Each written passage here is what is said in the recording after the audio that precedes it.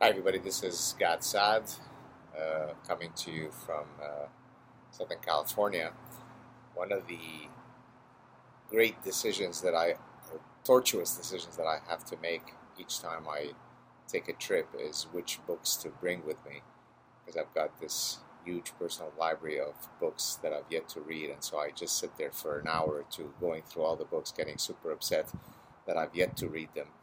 And on this trip, the book that, quote, won is this one. Look at it. The Vision of the Anointed by Thomas Sowell. Now, I had seen some interviews with Dr. Sowell where he talked about the Vision of the Anointed. And so I was, vaguely familiar with the book, but I'd never read it. And so I started reading it yesterday at the beach. And as I tweeted yesterday when I was reading it, every single page you get to, and I'm just screaming, yes, unbelievable, exactly right. This is a book that was written, more than 25 years ago. I think it was maybe 1995.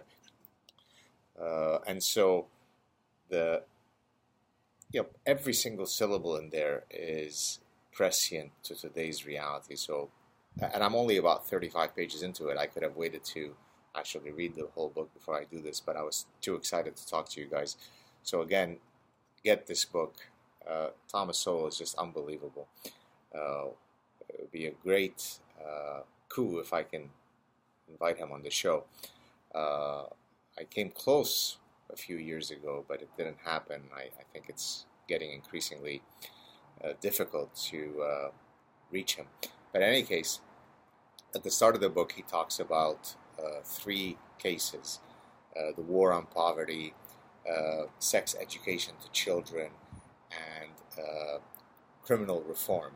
And he basically demonstrates how the anointed ones, or what I call the noble progressives, are impervious to empirical evidence, right? So it's a revealed truth. I mean, it's exactly the points that I've made also for many years independently, but it was so great to read them in Dr. Sowell's book, because he lays out specific examples of how once the revealed truth is set by the anointed policymaker, no amount of evidence alters them from their position. And it's just what's beautiful about the book is that because he is describing a general phenomenon, a mindset, or to use my language, a parasitic mindset, the examples that he discusses then are just as relevant to examples today.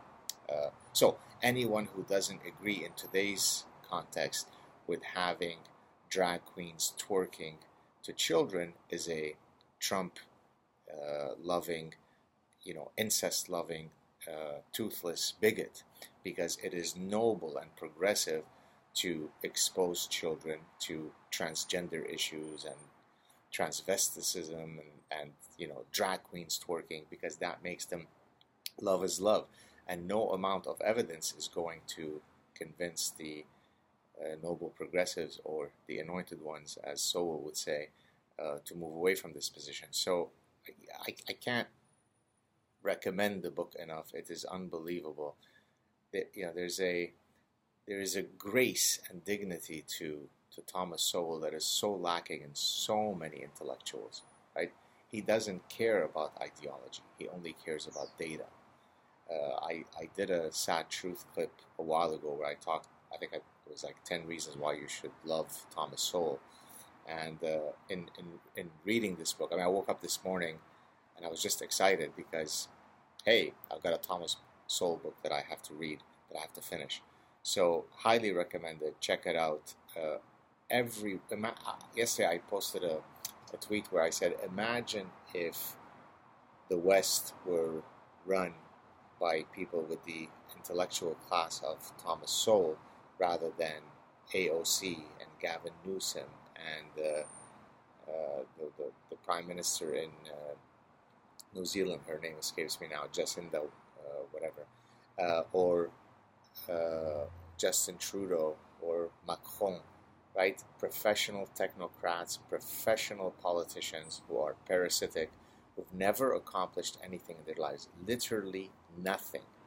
But they quickly realize that the way by which they can parasitize their existence is to become politicians. Imagine if you went to an era where, a long gone era, where politicians had successful careers, as surgeons and as lawyers and as businessmen and as all sorts of other things. Then they went into public service and then returned to their professions. Or, I know some of you may not like the idea of Plato's philosopher kings. If you actually had people worthy of being leaders, true thinkers, true intellectuals, true philosophers who were leading us. So in any case, just a quick break from my time with my family to tell you the vision of the Anointed. Get it, read it, appreciate it. And I was so heartened yesterday when I posted about this book, how so many people wrote and said, I used to be a flaming liberal and progressive, and then I was exposed to Thomas Sowell's work, and he set me straight. It's a battle of ideas, and many people in their imbecilic stage of their youth have these utopian ideas. Let's all hug hands, peace through reggae, let's kumbaya and so on. But any policy that is contrary to human nature will fail. Now, in the book that I'm reading now by Sowell, I don't think he, as I said, I'm only 35 pages in, but he doesn't link it to evolutionary psychology. So one of the things that I've been thinking of doing is possibly writing a book where I demonstrate that across many, many domains, whether it be in commerce, whether it be in in economics and law and public policy, whenever you institute mechanisms or policies or sell products that are contrary to human nature, they will fail because, again, you can't do things that is outside within our biological heritage. And hence, I always go back to the quote by E.O. Wilson, another great man, regarding socialism/communism. Great idea, wrong species, he said, right? So what Thomas Sowell is demonstrating in this book is that you have these erroneous views of how the world works because you are the anointed one. Your vision, your ideology supersedes reality, and therefore you're impervious to empirical falsification. You just move along. That's AOC, that's Bernie Sanders, that's Justin Trudeau, that's diversity, inclusion, and equity in universities right now. That's the parasitic mind. So please consider getting a copy of Thomas Sowell's book. I don't get a cut. I'm not his endorser. I'm just excited by great intellects, and he is certainly one. Have a great day, everybody, and I'll talk to you soon. Cheers.